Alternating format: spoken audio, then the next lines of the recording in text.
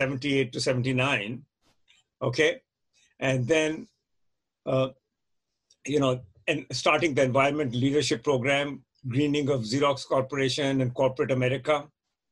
So those are some of the off the thing, starting companies and mentoring entrepreneurs. At the same time, mentoring social entrepreneurs and then young kids to come up to see what the future can be like and to make that future happen.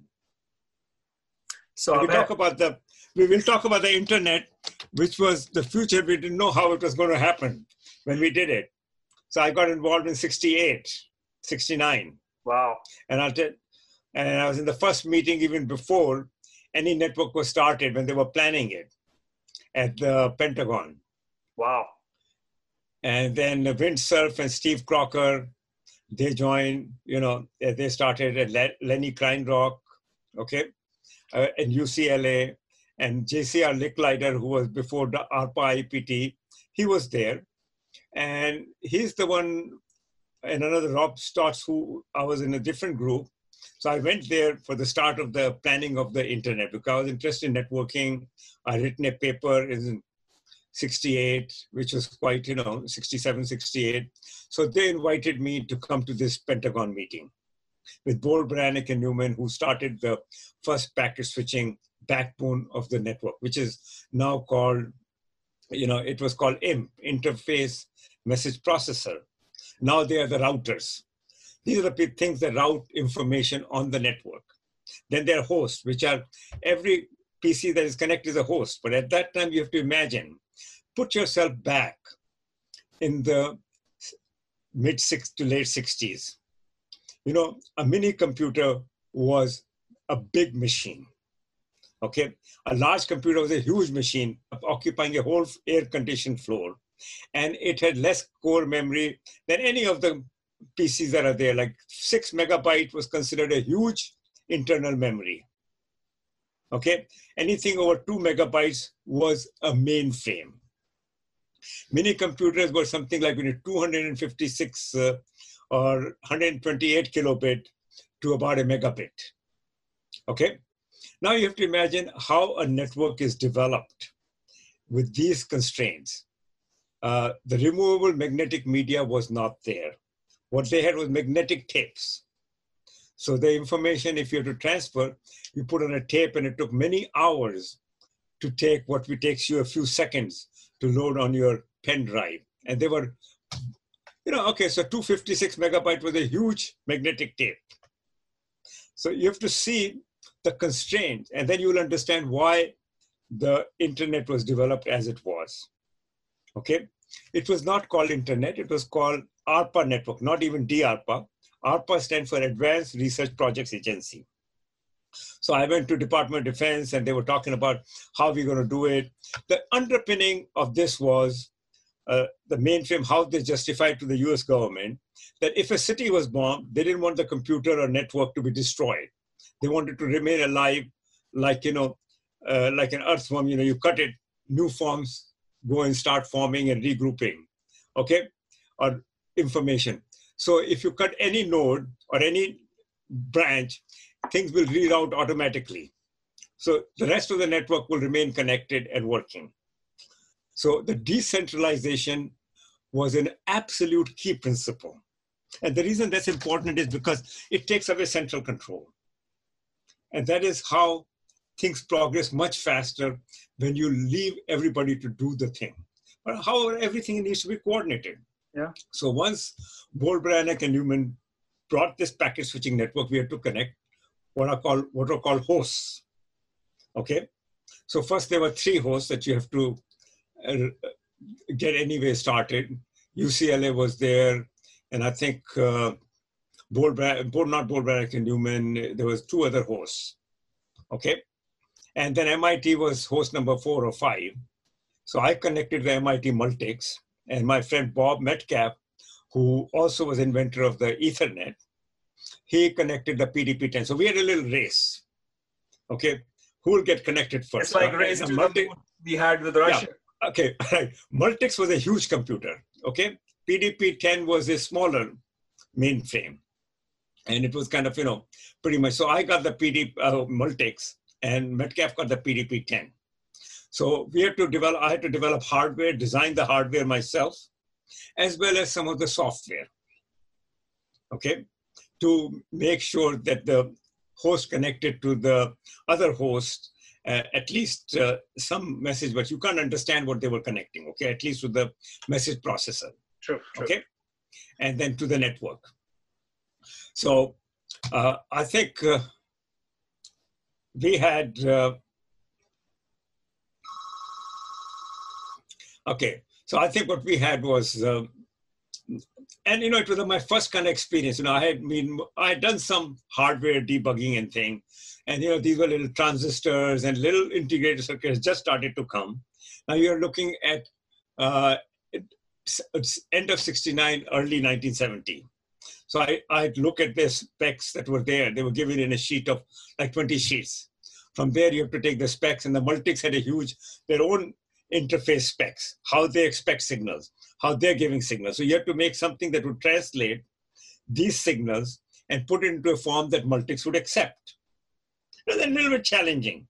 I call it GIMP-SPIF, okay? GIMP-SPIF, what is that? Okay. That's funny word. Okay, GE, there was a GE645, one of the most advanced hardware on which Multics was sitting. Multics was a software, okay, for multi-processing system, Multics, okay, multi-computing systems, okay. And GIMP-SPIF was GE. IMP was an interface message processor that Bol-Beranek and Newman had developed, a special processing interface. So GIMP-SPIF. It sounds like my and the huge logic was so huge. Then I used Carnot maps, which I learned at IIT Kanpur. Carnot maps. If you're an electrical engineer, you know what Carnot maps are. They enable you to take a huge logic thing and compress it into the most simplest logic system that has the same thing as the huge logic. Okay.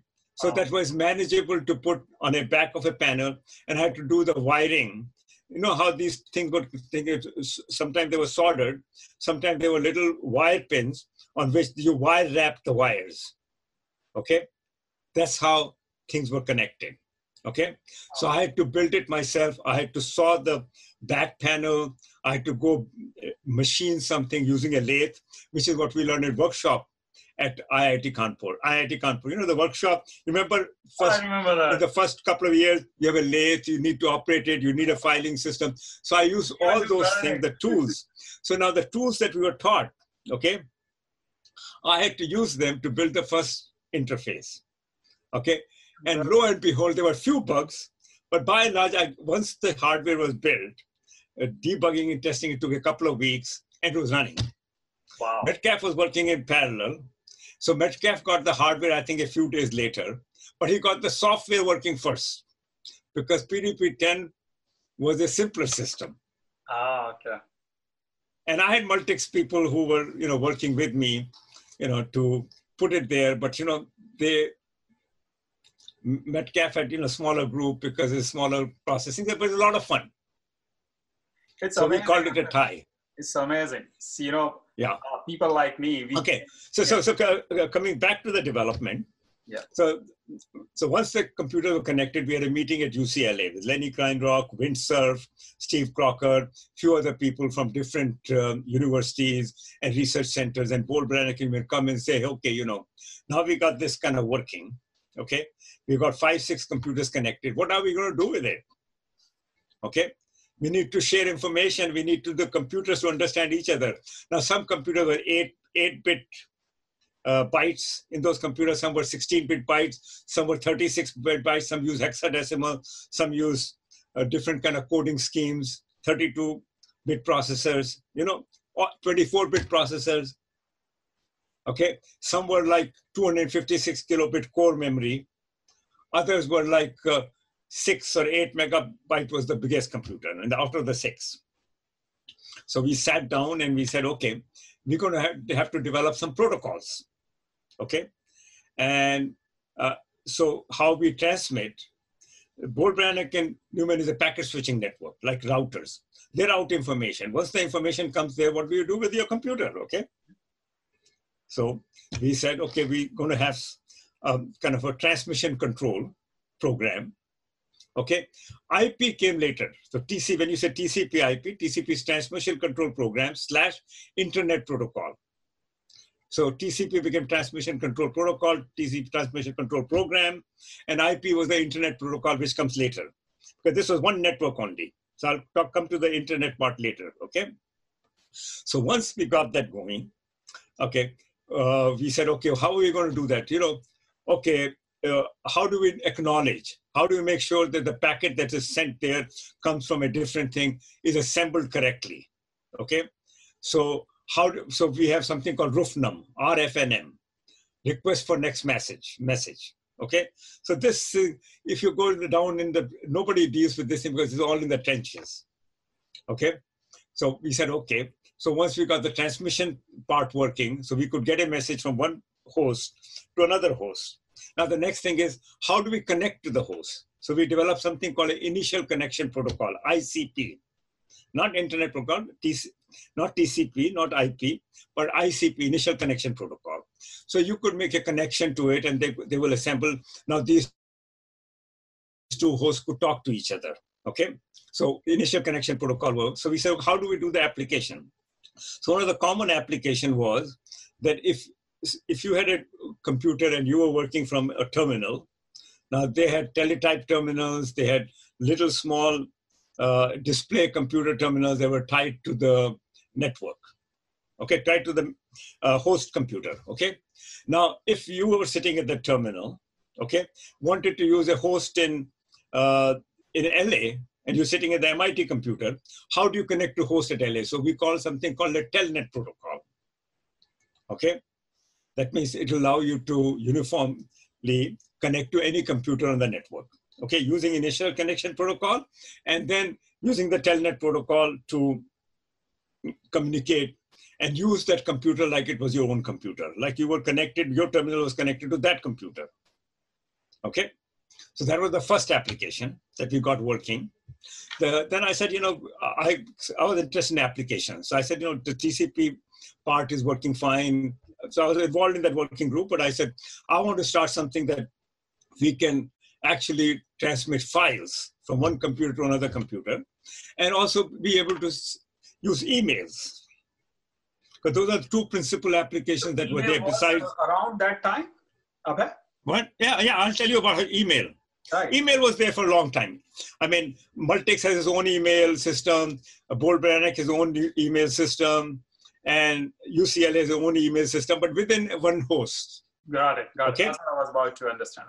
Okay, it was only within one host. Like if I was an MIT Multics user, I could send another Multics user an email. Okay? Was it called you can call it message or email. Something else? Was it called email at that time, or you used to call it something? It was called email. It was called email. I mean, mail through electronic, okay? Right. So you could do some attachments, okay? In Multics, you could do, not everybody allowed an attachment. Some people only allowed simple messages. Some of the smaller computers who were there on network, okay? So I said, I'm going to do something so we can, one host, and there were different files with different bits and bytes and things, and you want to make sure that the file you're sending is understandable to the other file. So I said there's a data transfer protocol, and then there's a file transfer protocol on top of it. So how the data is done, data is assembled, and then how the file is done. It was a file name, and you got to translate it from remote file name to a local file name. And then email was another thing, okay? So I said, okay, I'm going to start a working group for these two applications, okay?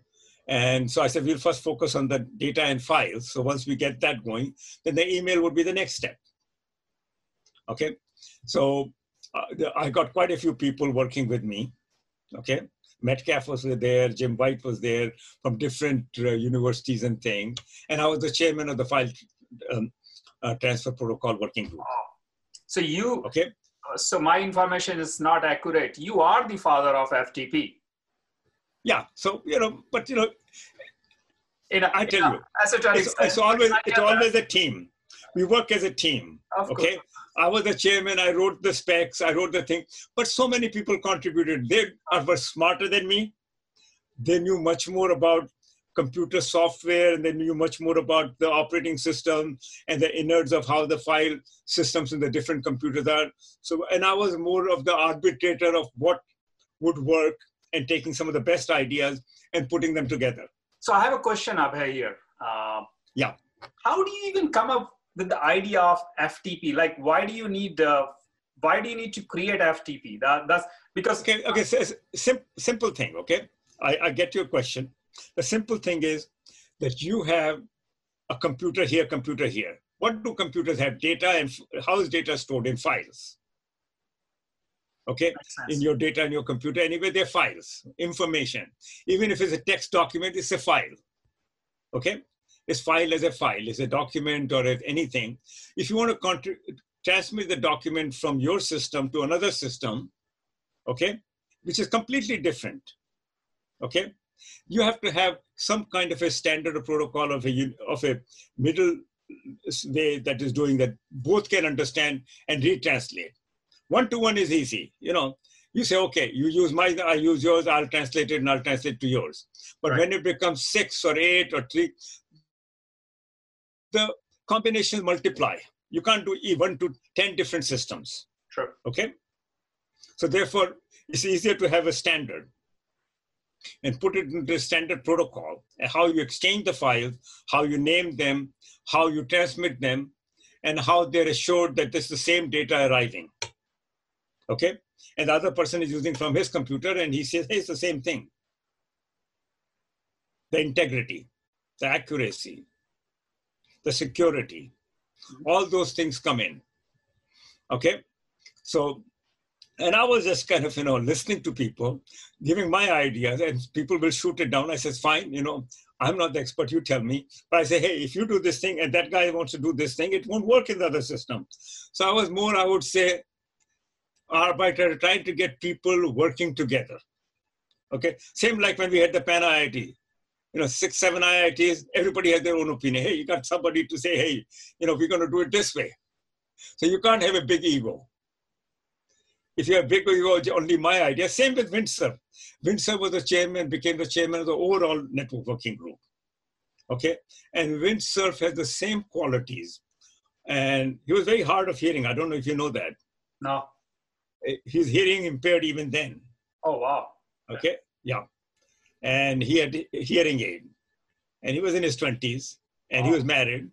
And his kids, okay. He was the oldest of us there. I was in my mid-20s also. Okay, in 69, I was 25, 26. I had gotten married. My first kid was just born. So he and I connected also. There are a few others who were seniors, but not in the very early group. Okay, so anyway, coming back to it. Phenomenal journey of it. So in 1970, September, I connected the Multics. Okay, by October, it was working. Wow. Okay, and then in the fall, about November, December, I became the chairman of the file transfer working group, file transfer protocol group. Okay, and then in April of 71, I wrote the first version of FTP, published on the network so people could start using it, connecting it. It all became working pretty well because we had been practicing with it and trying to work with it before we published the specs. Because you got to debug the specs. Right. Okay, you can't just publish the specs and say, hey, everybody say, hey, it doesn't work, okay? So you want to make sure that the specs work. So it's almost like open source in a way. And now let me tell you the story about email, okay? As they were coming, I said, we need to put email with the FTP because we can't have too many processors. We don't want to have a separate email processor because, the computers are very small. I told you, there were 256 kilobit to 8 megabit core memory. Hey, come on. How much processors you can be running simultaneously? It's not like today's gigabyte core memory computers. Okay? 256 kilobyte compared to a gigabyte is not just 1,000 times smaller, it is 1,000,000 times smaller than 256 gigabytes, which you can get on a pen drive now. I have a pen drive with 256 gigabytes. I'm sure you have one too. Okay, so you got to put yourself back. Okay, so we said, okay, we're going to have one processor. So I said, okay, I'll put two commands, mail and mail file, MAIL and MLFL. Okay, these were, if you read the first thing, that those two commands are there. John Postel said, hey, we should do it together, who passed away many years ago. He was like the keeper of the specs for everybody, all the protocols. Mm-hmm. Okay, so we published, the email was part of the FTP for many years, from 71 to I think 75, when SMTP was put as a separate protocol and taken away from FTP. And because by that time, the computer technology in 5 years, you know the Moore's law. Moore's law. Every 4 years or 5 years doubles, okay? So now the computers have doubled in capacity and in speed. So we could afford to have a separate mail server. And SMTP was a simple mail transport protocol. Okay, after IMAP comes much later. Yeah. Okay, so anyway, what happens now is that people now start using mail and mail file. Now we have a lot of different email addresses and things. So we needed to put, first we were just putting like your name @ space, okay, at a certain host. So it's like you were Sanjiv Goyal and your local name @ and your host name, say MIT Multics. So it'll say Abhay Bhushan, or my username there was, I think, AK Bhushan at MIT-Multics. So we had at that time, we had about a dozen or 18 or 20 hosts by early 71 connected. They were increasing, very regularly. And so at that time, Ray Tomlinson was part of our group. So we said we need to standardize mail headers, because everybody some has dot, period, some has @ some has this thing, that thing. So we said we need to standardize as what can go in your username, how it can be, and what can be like a host name standard. Otherwise, you can't have a host name like 50 characters. Somebody has said, my host name is this and that, and special characters. And so that's why you have all these internet thing that you have to have dot and dash, and you can't have certain things in your name. Domain name. So at that time, Ray Tomlinson at Bold, Brannick and Newman, he was using the @ sign. They had 3 computers connected in Bold, Brannick, even before the internet email. He was using @ sign to separate his users from the 3 different host names. So we all looked and said, hey, Ray, that's a pretty neat thing, okay? Because it only requires one character, @ sign, doesn't require a space, space, and a host name. Yeah. Okay. I said, hey, why don't we just mix it and use @ sign? So I was the chairman, and I said, that's a fantastic idea. Ray, you're a genius. We should do it. It'll save processing time. At the same time, I think it looks well. One character @ sign. Now somebody complained that in my teletypewriter is a kill character. Means it kills, it's a null character. @ is a null character.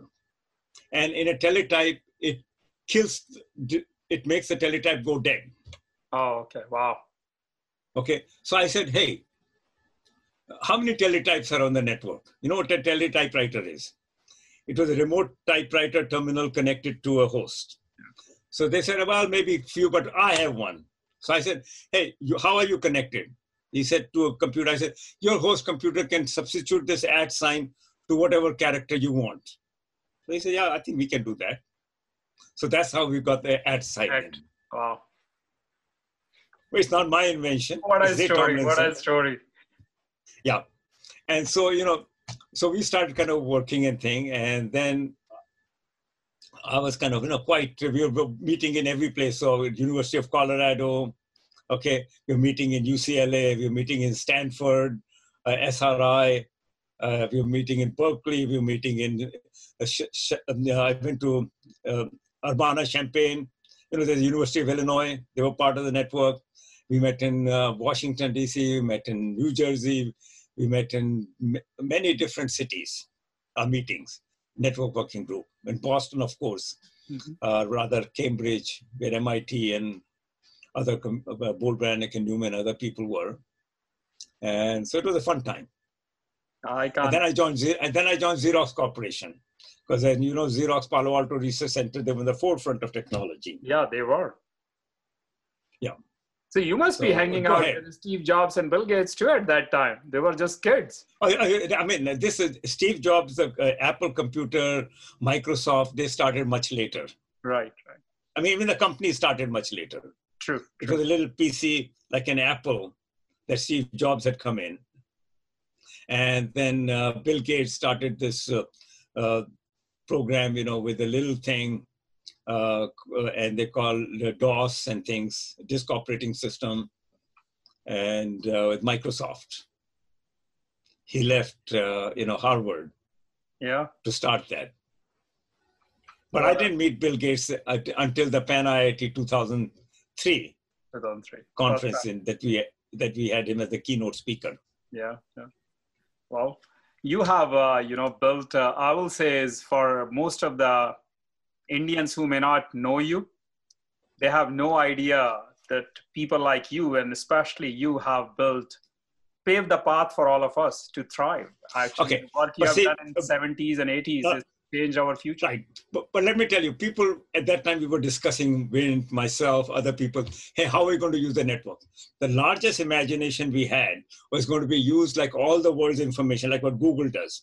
Books and things will be on the network, accessible to everybody, like at libraries of the future. Wow. Okay. So we had that. Okay. And so storage, I said, storage will be cheap. We're extrapolating the Moore's law even before. In the Moore said, this is what is happening, because we could see it happening. Yeah. And but we did not have any idea of the commercialism. We all came from the university kind of environment and thing, and the browser had to be born to start seeing the commercial applications. True. And so now internet is used so much for commerce. Like Amazon. Yeah. The world's buying and selling and marketplaces and things, commerce is handled on the internet. So we had a pretty good idea of the information, that people will store information, will organize it, will run programs and process information, and that kind of a thing. And we had no idea it will become so big. So I'll now come to the internet protocol part of it. So I joined Xerox, okay? And Xerox was doing the Ethernet that Metcalfe invented in 1980, 79, 80. And by this time, a number of networks had come through, local area networks, as well as 2 or 3 different packet radio networks, that the guy who started Qualcomm, okay, he was part of the group. Jacob. Yeah, Arvind Jacobs. So I remember him. He was much younger then, in the 70s. Okay, so I met him recently. At that time. Yeah. Yeah, I met him years ago. Yeah, but Qualcomm was not started at that time. It was involved in packet radio and things like that. So Arvind Jacobs. What is his biggest regret? What? He put 2 M's in Qualcomm. He said, I should have put just COM, not 2 M's. Jokingly, of course. That was the I heard. He and I met at what is called, I think it was called the 35th anniversary of the internet. Nice. We had a computer history museum, a program. So phenomenal guy. Okay, so what had happened is that around in the mid 70s or late 70s, they connected different networks together. So they say, hey, we need a protocol for internet connection. So that's why IP was formed, Internet Protocol. How do you connect diverse networks to each other? Okay. Wow. So that's that part of it. And I was working at Xerox. Xerox, I was involved with being the manager of the system integration standards and architecture for Xerox network systems. Now, at that time, there was a race between Xerox network systems and the internet. TCP/IP was coming separately. And everybody was using the White House, Microsoft, all the major, they were using XNS. We had the Star Workstation in 1980 before Macintosh. Now, Steve Jobs looked at it and he got some of the Xerox people working on the Macintosh, which I think was announced in 81 or 84, I think, somewhere there. Yeah, I believe so. Star was announced in 81. Star was announced in 81. And Macintosh came in 84. Wow. But we had all these network systems with remote directories, multiple mail systems, file system, printing system, all integrated with all the protocols and everything. But Xerox did a very bad thing. I would say very, not bad. I mean, they had this thing that this is our standard, our thing, we can't make it public. Short-sightedness. Now Chuck Geschke and John Warnock, you know who they are. They're the founders of Adobe Systems. Oh, wow.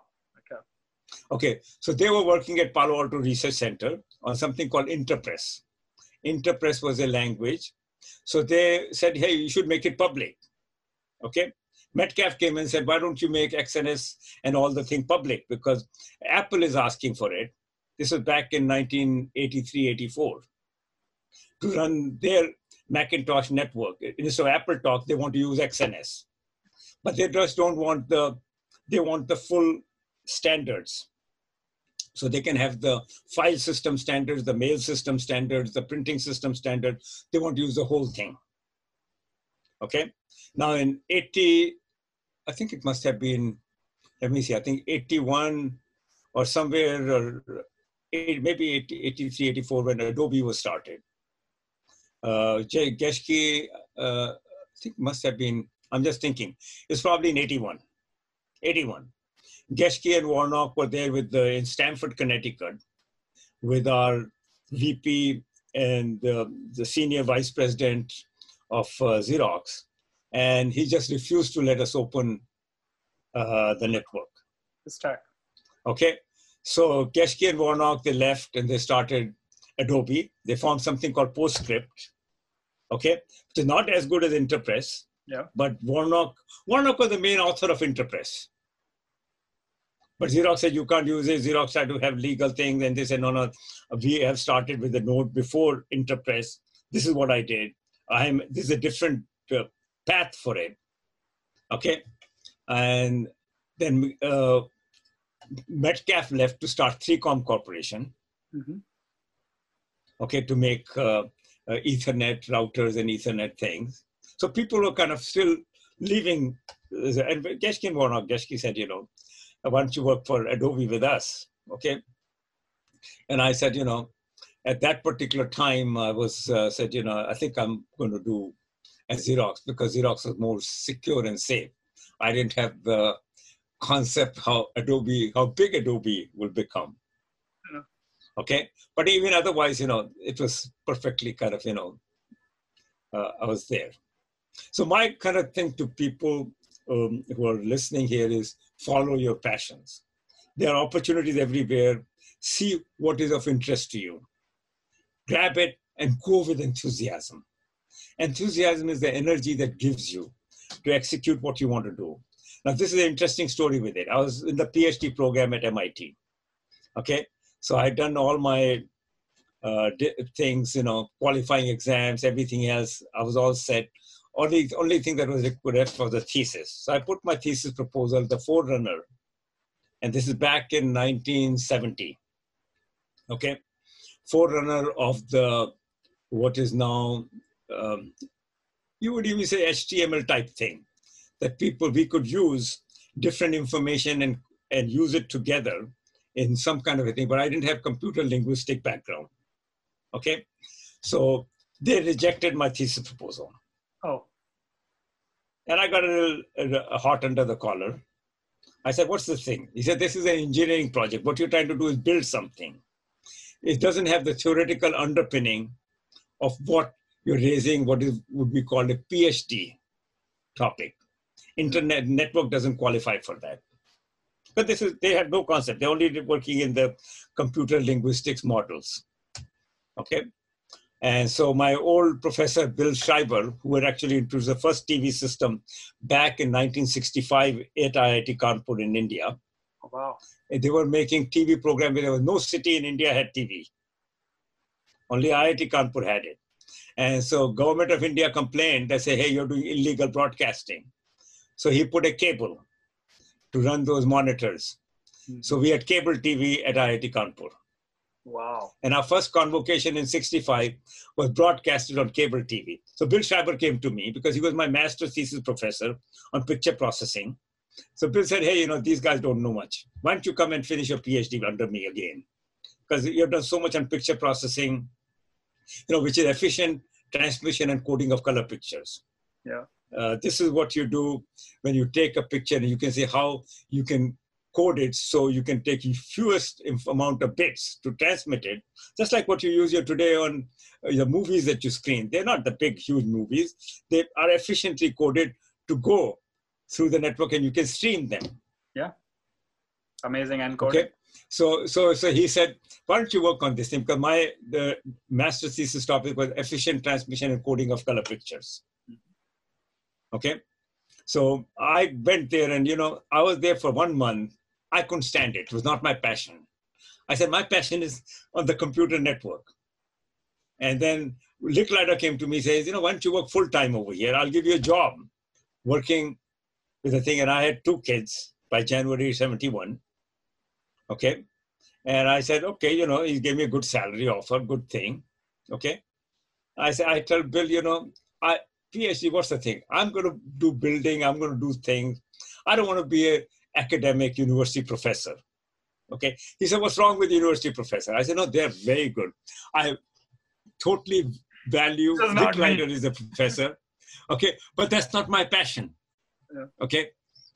Okay. Though I find joy in teaching, but I found joy in building.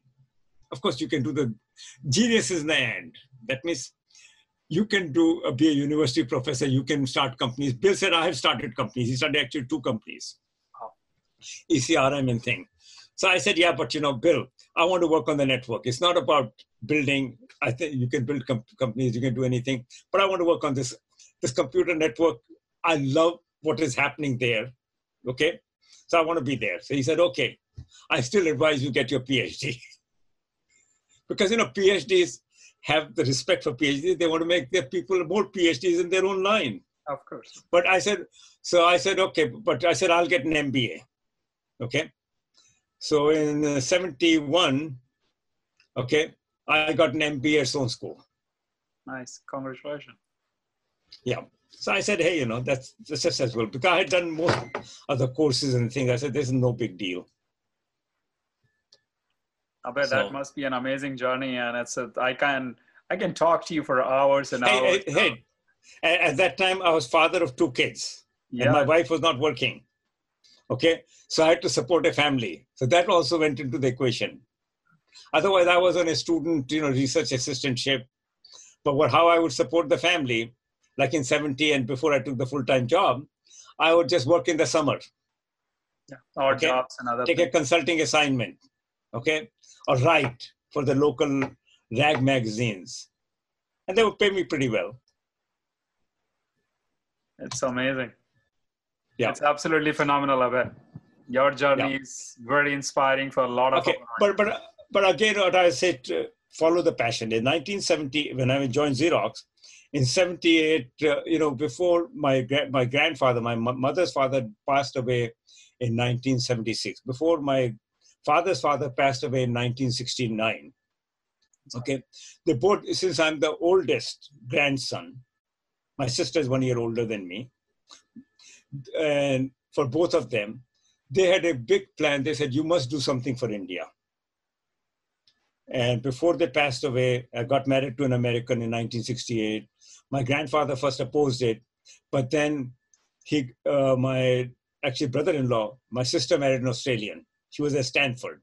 She was one of the first women PhDs in electrical engineering at Stanford. Wow. Manjula Bhushan Waldron. Wow. Okay.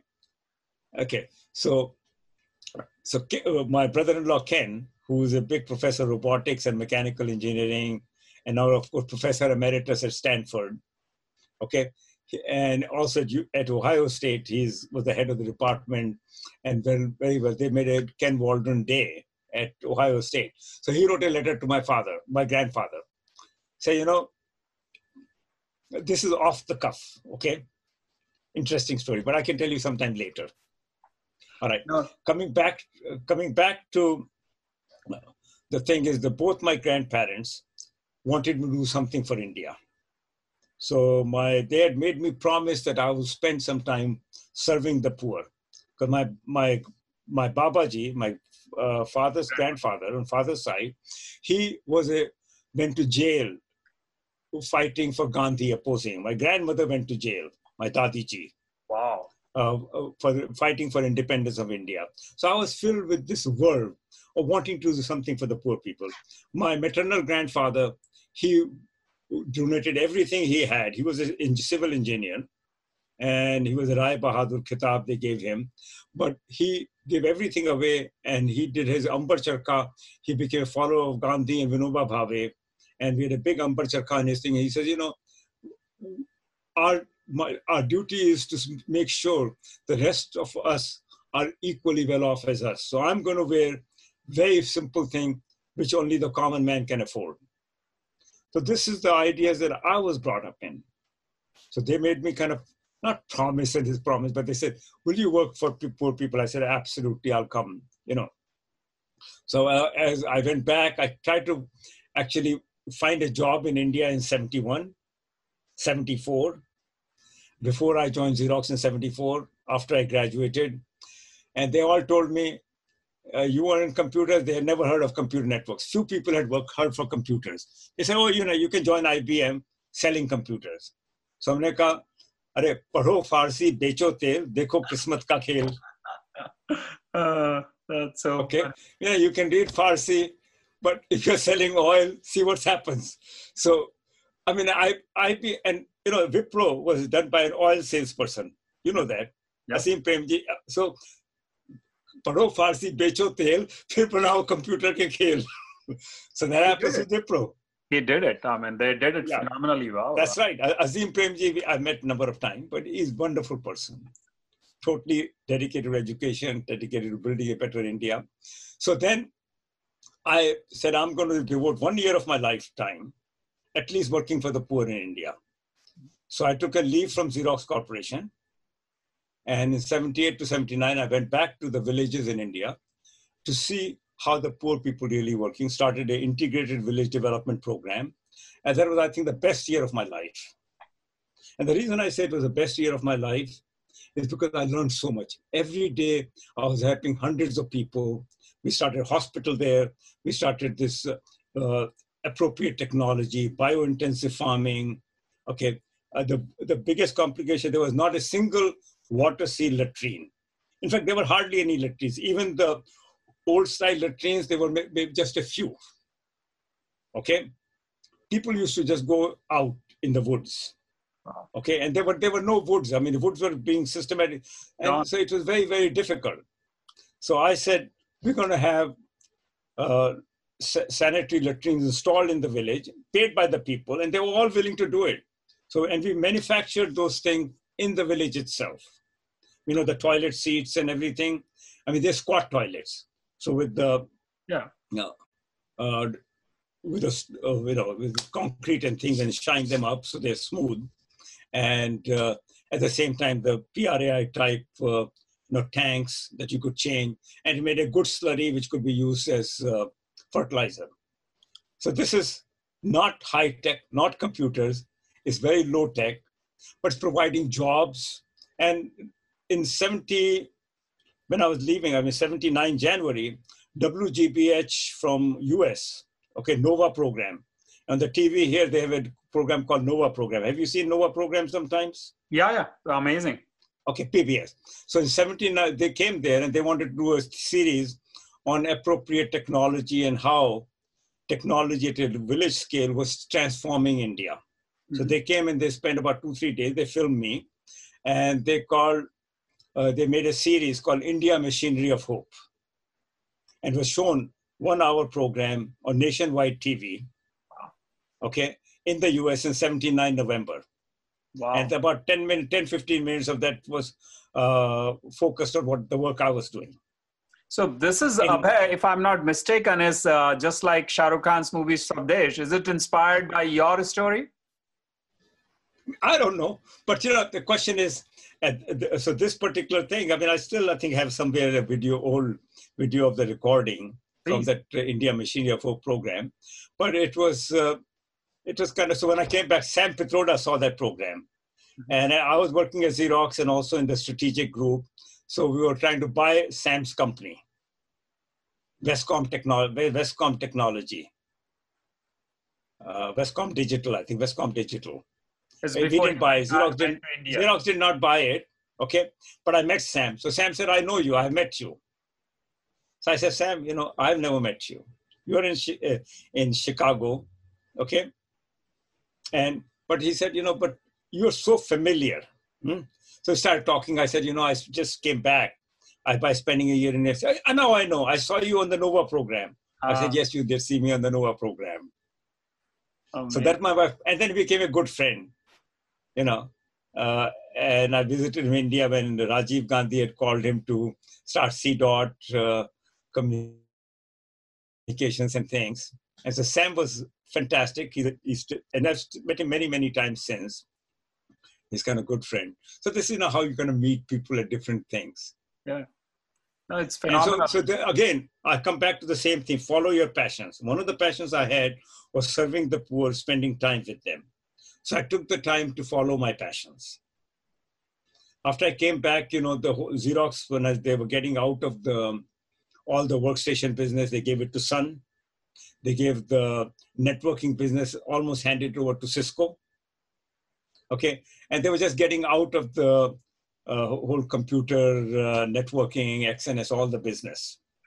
So at that point, I had a choice, what do I do? And so Geschke, that's the time Geschke approached me and said, you know, why don't you work for Adobe?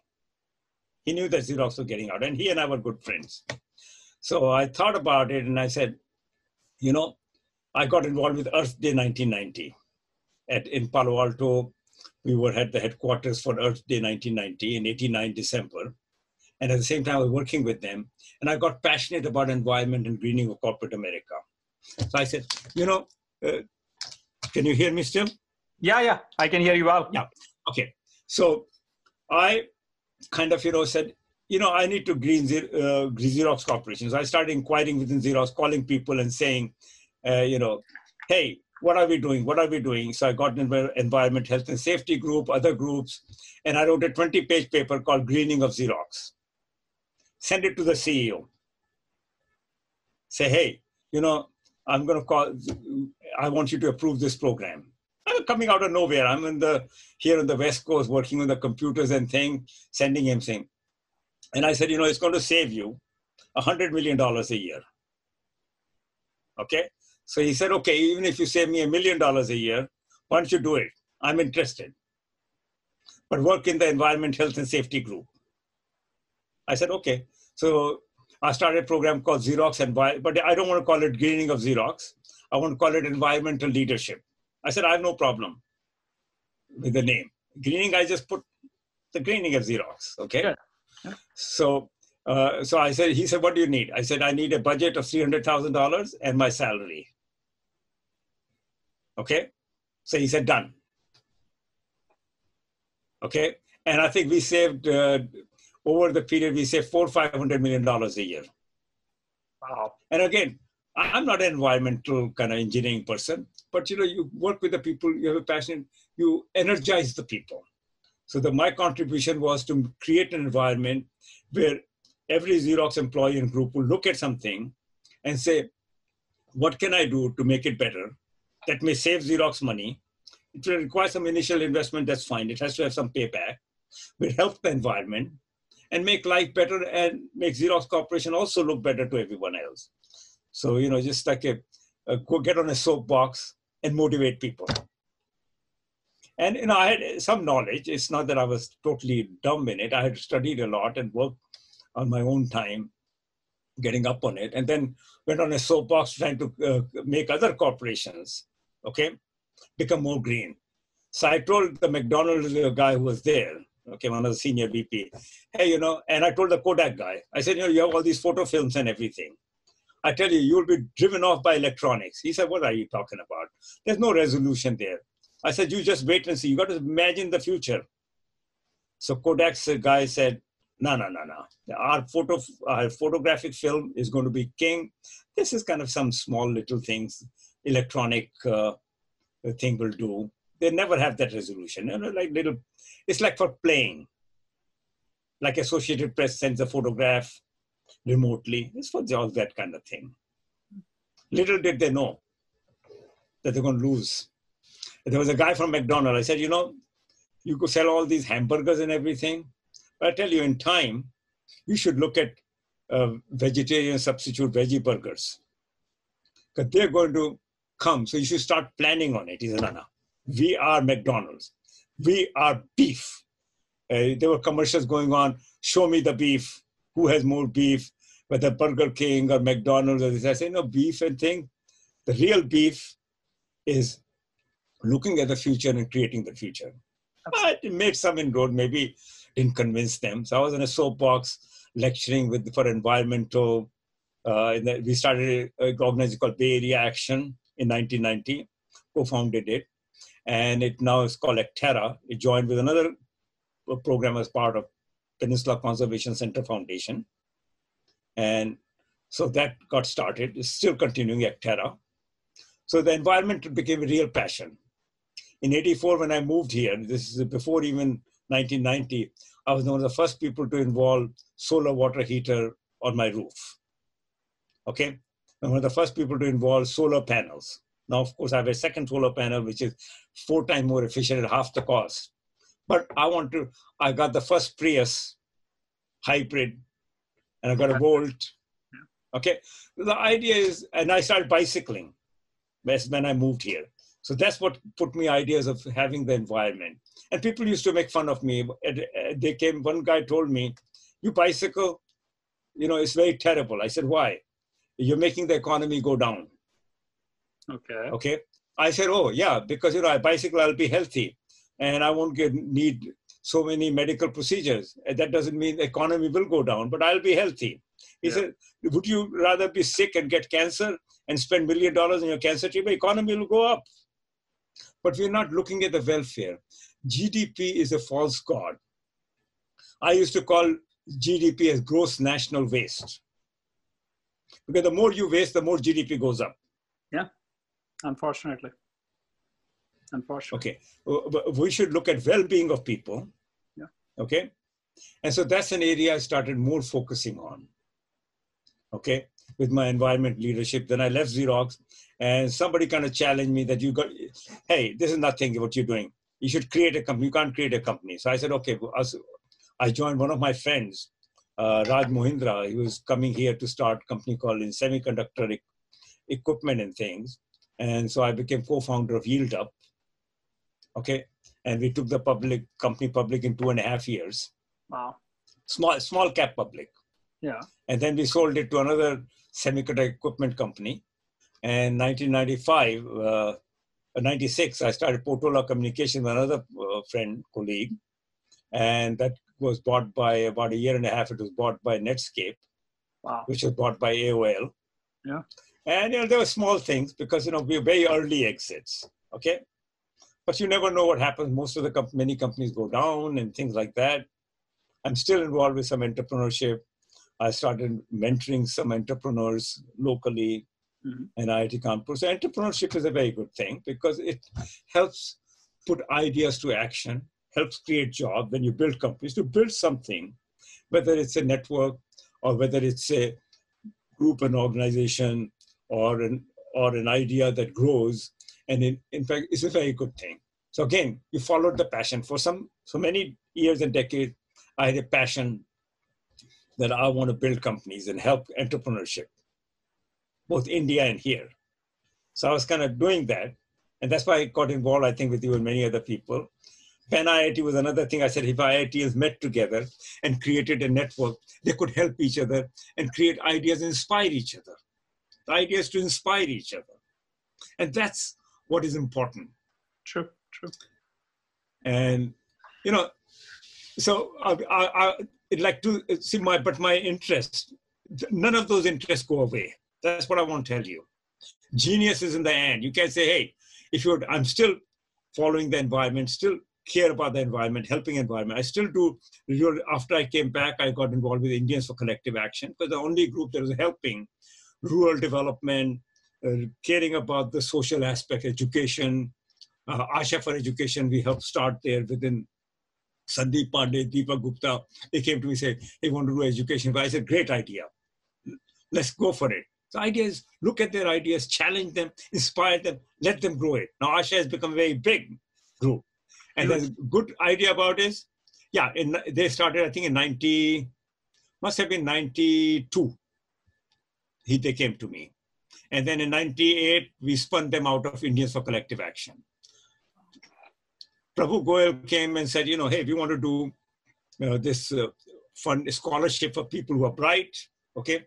So I said, Prabhu, and Mashru and myself used to Prabhu, let's do it. Okay. So we started foundation. We used to call Foundation of Excellence. Okay, that's acronym is FOE, FO. That's not a good acronym. Then he said, it's not of excellence, it's for excellence of the people. So we renamed it Foundation for Excellence. And then after a year and a half or so, we spun it out from Indians for Collective Action. And that's where I first came to know Prabhu. Not because of IIT Kanpur, but because he wanted to do something. He had just come from Boston, moved here, okay? And so that has remained actually central to me to help social entrepreneurs, help people who have the visions to transfer to make a new India. So Abhay, I can't thank you enough. I can talk to you for hours. I know you for almost 2 decades now. And one thing, if there is an award which I can give you, I will say you are the person I always look up to. And every single IITian I talk to, they just look up to. And today, Abhay, especially in today's conversation, I'll say I've learned 3 things. One is passion. If you are passionate about something, word changes. Word will fall on your feet because you are passionate about it. Second thing is your curiosity or your desire to learn. Always learning, always learning. And third is really give back, because when you give back, it's just a phenomenal impact. And a lot of us are in the pursuit of creating wealth, which is not a bad thing. But at the same time, if we continue to give back to society, we can change the world. Once again, Abhay, thank you very much for joining us today and supporting our community. Yeah, I just want to tell one more thing about the Asha. Please. Because of Asha, they called me to give a keynote speech to launch their marathon program. Wow. In 2001. So I gave the keynote speech on the spur of the moment. I was at that time, I think, 57, 2001. I'm born in 44. So I told them, okay, guys, how many of you are over 40? 0 hands went up. Over 30, quite a few hands went up. Over 20, most of the hands went up. So I said, I'm going to be 57. And, I can tell you all about why it's important to raise money for education in India. I can tell you all those things. Every runner was supposed to raise $2,620, $100 for each mile. Okay. So I said, I can help you with the fundraising. You all sign up.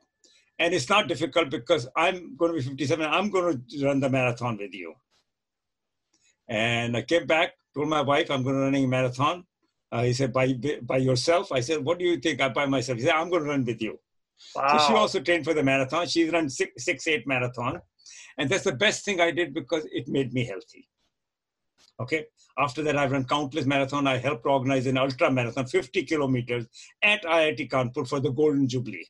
Wow. And I ran it. And I was 65. Wow. In 2010. And I bet you can still do marathon. And then I did an Ironman triathlon. Nice. Okay. So again, you develop a passion. Develop a passion for running. I was not passion for running or biking. Biking I had. So Ironman triathlon. So, just follow everything. Don't be afraid. So that's why my mother named me Abhay, which means have no fear. Yeah, you're living proof of that. So don't get fear in the way. What's the insecurity? Come on, you won't be popular or go on the street. So don't be afraid. Follow the passion. Take your chances. Approach life with courage. Do new things. Get involved. Work with people. Enjoy. Abhay, Okay, I thank can't you. thank you enough. This is so exciting, and I am going to be in Bay Area, so I love to hang out with you. I'll send you an email on that note. But Sure. I wanted to conclude our 1 hour. I'm Sanjiv Goyal, conference chair of IIT2020.org. You just heard Abhay. There are going to be a lot of phenomenal people like him at our event on December 4th and 5th. It's a virtual conference. Please do join us. Our event is open to all. Register at IIT2020.org. Our event is open to all. Thank you very, very much.